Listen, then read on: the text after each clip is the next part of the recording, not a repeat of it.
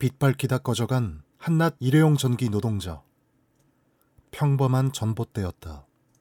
얼룩덜룩한 테이프 자국 위로 동네 식자재 마트 전단지가 붙어 있었다. 손이 닿는 높이에는 교차로 신문을 한 부씩 가져갈 수 있는 파란색 배부함이 달려 있었다. 아파트 단지 앞 사거리에서 흔히 볼 수 있는 여느 전봇대와 마찬가지였다. 2021년 11월 5일 오후, 전기공사 업체인 화성전력 소속 김다운 씨가 이 전봇대 근처에 트럭을 세웠다. 한국전력 여주지사 소속 직원 기혁 씨가 먼저 와 있었다. 기혁 씨는 작업 담당자였고 김다운 씨는 실제 시공을 하는 하청업체의 작업 인원이었다. 둘은 2, 3분간 대화를 나눴다. 이날은 경기 여주시의 한 아파트 단지 옆에 새로 들어서는 오피스텔에 전기를 공급하는 작업이 예정돼 있었다. 22,900V 전류가 흐르는 고압선에 달린 전류 개폐기를 다루는 일이었다. 작업에 들어가기 전 늘 그랬듯 김다운 씨는 스마트폰 카메라로 전봇대에 붙은 고유 번호를 찍었다. 김 씨는 추락사고를 예방하는 안전대를 허리춤에 차고 사다리를 통해 전봇대에 발을 디뎠다. 이후 전봇대에 일정한 간격으로 박혀있는 철봉을 계단 삼아 10m 높이까지 올라갔다. 사고가 난 건 김 씨가 전류 개폐기에 갈고리 모양의 절연봉을 건 직후였다. 오후 3시 59분 전기가 펑 터지는 소리와 함께 그는 정신을 잃었다. 22,900V의 전류가 그의 머리 뒤쪽으로 빠져나가며 머리카락에 불이 붙었다. 근처 상가에 있던 사람들이 놀라 밖으로 뛰어나왔다.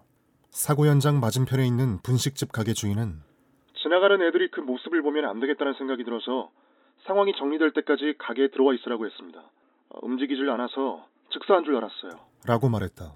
안전대 덕분에 김 씨는 땅으로 추락하지는 않았지만 의식이 없는 채로 10m 허공에 매달려 있었다. 구조는 더뎠다. 오후 4시 10분 신고 전화를 받은 119 응급구조대가 현장에 도착했지만 김 씨에게 접근할 수 없었다. 아직 고압 전류가 흐르고 있었기 때문이다. 한전안전관리부서에 보고된 바에 따르면 한전배전센터에서 전기를 끄는 건 사고가 발생한 지 22분이 지난 오후 4시 21분이었다. 그제야 활선 차량을 탄 구조대원들이 김 씨에게 다가갈 수 있었다. 그를 실은 구급차가 병원으로 출발한 시각은 오후 4시 30분. 사고 발생부터 이송까지 31분이 걸렸다. 환자의 상태가 심각하다고 판단한 병원은 김 씨를 수원 아주대학교 병원으로 보내기로 결정했다. 분초를 다투는 상황이라 닥터 헬기가 동원됐다. 김다운 씨의 어머니에게 사고 소식이 전해진 건 이 무렵이었다. 이상하게도 전화를 준 사람은 김 씨의 현재 직장 동료가 아닌 이전에 다녔던 직장 동료였다. 헬기로 이송 중이라는 말에 놀란 가족들은 더 자세히 물을 겨를도 없이 곧바로 병원으로 달려갔다. 그러나 아주대병원 응급실에서 38세 김다운은 찾을 수 없었다. 병원에서 여주에서 헬기로 이송된 환자는 있는데 60대로 추정되는 무명남이라고 하더라고요. 눈과 귀, 코, 입은 물론이고 다운의 상반신이 다 타버려서 알아볼 수가 없었어요. 한전이나 화성전력으로부터 넘어온 신원 정보도 없었는지 장모님과 제 아내가 기억하는 신체적 특징으로 그 60대 무명남이 다운이라는 걸 겨우 확인했습니다. 김다운 씨의 매형 최태현 씨가 말했다. 밤 9시가 다 된 시각, 한전 직원과 화성전력 직원이 병원을 찾아왔다. 그로부터 1시간이 지난 뒤에 화성전력 소속 현장 소장, 안전관리부장 등이 병원에 왔다. 김 씨 가족은 이들에게 다운이가 무슨 작업을 하다 사고가 났는지 물었다. 현장 소장은 짝대기로 두꺼비집을 틱 올리면 되는 쉬운 작업이라고 대답했다. 안전관리부장 역시 사고가 난 이유에 대해 이렇게 말했다. 그냥 막대기로 스위치를 올리면 되는데 다운이가 눈에 뭐가 쓰였었나 봅니다. 사고가 난 작업은 애초에 김다운 씨의 업무가 아니었다. 무엇보다 김 씨는 해당 작업을 할 수 있는 자격증조차 가지고 있지 않았다. 그는 전기가 흐르지 않는 전깃줄인 사선을 다룰 수 있는 가공 배전 자격을 가진 배전공이었다. 하지만 이날 그에게 주어진 업무는 전기가 흐르고 있는 전깃줄인 활선을 만지는 작업이었다. 애초에 작업을 해서는 안 되는 사람. 4년 전부터 전기공사 일을 시작한 김 씨가 2021년 1월 화성전력으로 이직한 이유도 자격증 때문이었다. 그는 더 높은 자격증을 따고 싶어 했다. 자격증을 얻으려면 일정 기간 교육을 받으러 가야 하기에 회사의 배려가 필요했다. 김 씨는 화성전력으로부터 교육을 보내주겠다는 약속을 받고 회사를 옮긴 상황이었다. 원래 빠른 시일 안에 교육을 보내주기로 했는데 차일피일 미뤄져서 다운이가 많이 답답해했거든요. 교육을 보내주지 않으면 1년 계약 기간만 끝나는 대로 회사를 옮겨야겠다는 말을 여러 번 했어요. 매형 최 씨가 말했다. 사고가 난 작업이 김 씨의 업무가 아니라는 증거는 또 있다. 한전이 보낸 작업 통보서에는 김 씨가 다니던 화성전력이 아닌 대성 NEC라는 다른 업체 이름이 적혀 있다. 대성 NEC 시공관리 책임자는 한국산업안전보건공단 조사에 당일 작업 인원 투입에 애로사항이 있어서 현장 소장 간의 협의 후에 해당 작업을 화성전력에서 받아간 것으로 알고 있습니다. 라고 진술했다. 애초 하청을 받은 업체, 즉 대성 NEC가 직접 작업을 하지 않고 또 다른 업체, 즉 화성전력으로 일감을 넘긴 것이다.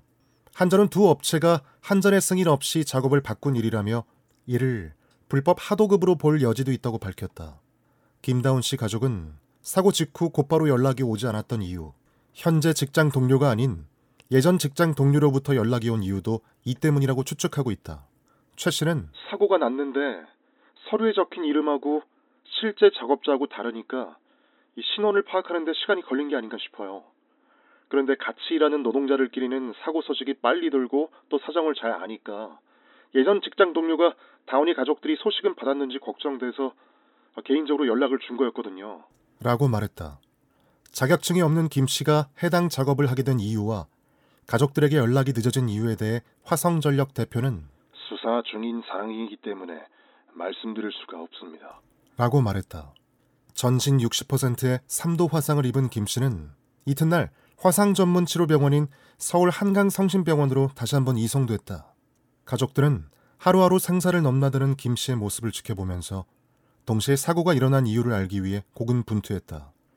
근로복지공단에 산업재해 요양급여를 신청하는 일부터 쉽지 않았다. 산재를 신청한다고 하니 화성전력에서 도움을 드리겠다면서 회사에서 고용한 노무사를 만나보라고 하더라고요. 그 노무사가 산재 신청 서류를 써왔는데 재해 발생 경위 칸에 달랑 3줄만 써 있었어요. 뭔가 이상하다고 느낀 최태현 씨는 해당 서류를 들고 다른 노무사를 찾아갔다. 노무사가 헛웃음을 짓더라고요. 이렇게 써서 내면 다운이 잘못이 커진다면서. 화성전력 측 노무사가 작성한 사고 경위 요지는 이랬다. 재해자의 손과 개폐기 휴즈 충전부 부분이 접촉되어 상반신 쪽이 감전되었고 그로 인해 심각한 화상을 입게 되었다. 그러나 김다운 씨의 가족이 따로 자문해 최종적으로 제출한 산재 신청서에 적힌 사고 경위 요지는 다음과 같다. 활선 차량을 이용하고 2인 1조로 작업을 해야 하나 활선 차량과 추가 2인의 지원 없이 단독으로 전신주에 올라가서 작업을 진행하던 중 원인 미상으로 재해자가 작업하던 작업봉을 통하여 개폐기 휴즈 충전 부분이 접촉되어 상반신 쪽이 감전되었고 당시 활선 차량과 다른 작업자가 없어서 바로 구호 조치를 못하고 30분 지체 후 구출하여 병원에 후송되었다. 애초에 작업을 해서는 안 되고 또 할 수도 없는 사람에게 일을 시킨 게 첫 번째 사고 원인이라면 안전규칙을 제대로 지키지 않은 건 두 번째 사고 원인이었다. 김다운 씨는 작업자를 전류로부터 보호해주는 활선 차량 대신 일반 트럭을 몰고 가 직접 전봇대를 타고 올라가야 했다. 그 이유를 묻는 김 씨의 가족에게 하청업체 대표는 작업자가 혼자 갈 때는 활선 차량을 꼭 타고 가야 한다는 지침이 없습니다. 라고 말했다. 하지만 한전은 해당 업체에게 지불한 작업 비용에 활선 차량 사용 금액까지 포함되어 있으며 차량이 접근하기 어려운 경우를 제외하면 활선 차량을 이용하는 게 원칙이라고 밝혔다. 다만 사고 당시 현장에 있었던 한전 직원이 김다운 씨가 활선 차량을 타고 있지 않은 점이나 2인 1조가 아닌 점을 알고도 묵인했다는 사실은 인정했다. 무시된 안전규칙은 이뿐만이 아니다. 한전이 대성 NEC, 즉 화성전력에 보낸 작업 통보서에는 작업자가 안전지시사항으로 23,000볼트급 절연 장갑을 착용해야 한다고 적혀 있었다. 하지만 김다운 씨는 절연 장갑을 지급받지 못했다. 사선을 다루는 배전공이었기 때문이다. 그는 일반 코팅 장갑 위에 마트에서 살 수 있는 얇은 절연 장갑을 겹쳐 끼고 작업했다. 매형 최 씨는 39만 원짜리 특고압 절연 장갑이 담긴 김 씨의 인터넷 쇼핑몰 장바구니를 보여주었다. 주위 사람들은 왜 다운이가 면장갑만 끼고 있었냐고 물어봐요. 날마다 그 높은 전봇대에 올라가서 직접 전선을 만지는 다운이가 위험을 몰랐을까요? 자기도 두렵고 무서우니까 장갑을 이중으로 끼고 더 튼튼한 장갑을 사려고 장바구니에 담아두고 있었던 거예요. 다운이는 면장갑만 끼고 있었던 게 아닙니다. 다운이 잘못이 아니에요. 한강성심병원에서 치료를 받던 그는 의식을 되찾지 못했다. 의료진이 조심스럽게 의식을 깨워보려 약물을 줄여보기도 했지만 반응이 없었다. 신장투석기를 2대나 달고 적혈구와 혈소판을 헌혈받으며 수차례 수술을 받았지만 결국 몸이 견뎌내지 못했다. 11월 23일 새벽, 김다운 씨의 상태가 위독하다는 연락을 받은 가족들이 병원에 모였다. 이날은 그의 38번째 생일이기도 했다. 생일밤을 겨우 넘긴 그는 11월 24일 세상을 떠났다. 이듬해 봄에 결혼식을 올리기로 했던 그의 약혼자는 코로나19 방역규칙 때문에 직계가족이 아니라는 이유로 임종을 지킬 수도 없었다. 유골함을 안아보는 것으로 마지막 인사를 대신한 예비 신부는 부케 대신 작은 꽃바구니에 짧은 편지를 쓴 리본을 묶었다. 안녕. 잘 가 내 사랑. 다음엔 나한테 꼭 장가와. 발주한 것일 뿐 외주한 게 아니다. 빈소에는 한전 여주지사장이 조문을 왔다. 사고가 난 뒤 유가족을 처음 만나는 자리였다. 유가족은 지사장에게 한전은 당일 사고 현장에서 어떤 보고를 받았는지, 김 씨의 몸에 전기가 몇 분 동안 흘렀는지 정확한 기록을 알려달라고 요구했다. 유가족은 지사장에게 연락처를 알려달라고 했지만 그는 끝내 명함을 주지 않고 자리를 떴다. 그 뒤 지사장으로부터 전화가 걸려온 건 한 달하고도 보름이 지난 뒤였다.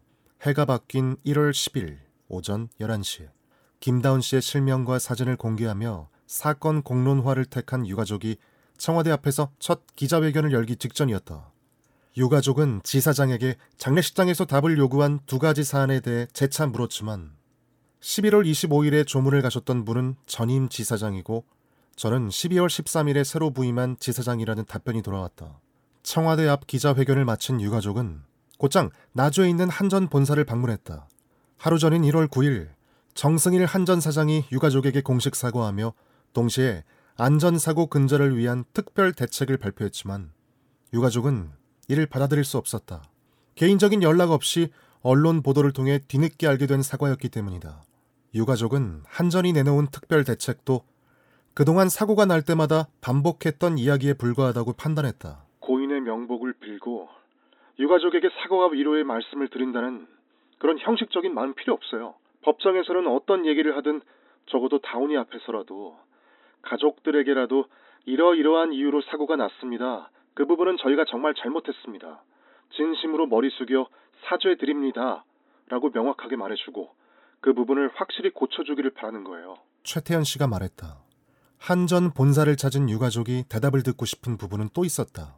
1월 9일 정승일 사장이 사과를 발표한 자리에 한전이 유가족과 계속 연락을 이어가고 있다고 말한 직원을 만나 왜 그렇게 말했는지 직접 묻고 싶었다. 한전은 유가족과 소통한 적도 없고 소통하자고 해도 2달 넘도록 아무런 답변이 없었어요. 그런데 금방 들통날 이런 거짓말을 왜 했는지 이해가 안 가요. 해당 직원은 여주지사에서 그렇게 보고를 받았을 뿐이라고 답변했다. 한전이 지사에게, 지사는 하청에게, 하청은 다시 한전에게 책임을 떠넘기는 쳇바퀴 속에서 책임을 물어야 할 대상이 막막해진 유가족은 한숨을 내쉬었다. 한전은 여전히 본사가 해당 업무를 하청업체에 발주한 것일 뿐 외주한 게 아니라고 선을 긋고 있다. 산업안전보건법상 건설공사 발주자는 하청을 준 뒤 작업에 개입하지 않기 때문에 이번처럼 산재사고가 발생해도 책임을 비켜갈 수 있다. 반면 외주를 주고 작업을 관리하는 원청일 경우 산재사고에 대한 책임을 져야 한다.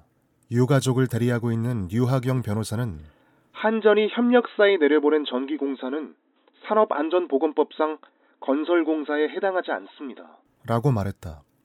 유가족은 경찰과 노동청에 형사고소 고발장을 제출하고 법원에 민사배상 청구 소장을 냈다. 고 김다운 씨와 같은 하청업체 소속 전기 노동자들이 소속된 전국 건설 노조는 1월 10일 청와대 앞 기자회견에서 다음과 같은 추모 성명을 냈다. 2015년부터 7년간 전기 노동자 47명이 떨어져 죽고 감전돼 죽었습니다. 죽음의 행렬은 왜 멈출 줄 모르는가? 빛은 사랑이고 행복이라고 한전은 광고했다. 그 빛을 밝히는 사람들이 전기 노동자들이다. 김다운 전기 노동자가 가장 많이 촬영한 사진은 연인도 아니고 가족도 아니고 전봇대였다. 한전에 보고하기 위해 찍었고 한전에서 정한 배전 안전 수칙에 따라 일했다. 하지만 전기 노동자는 한낱 일회용일 뿐이었다.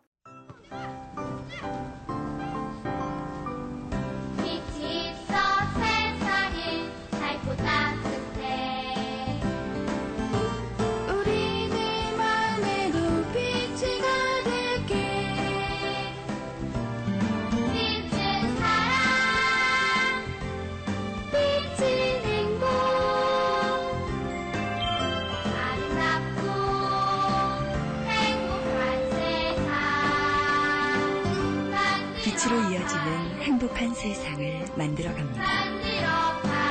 세상의 빛을, 이웃의 사랑을.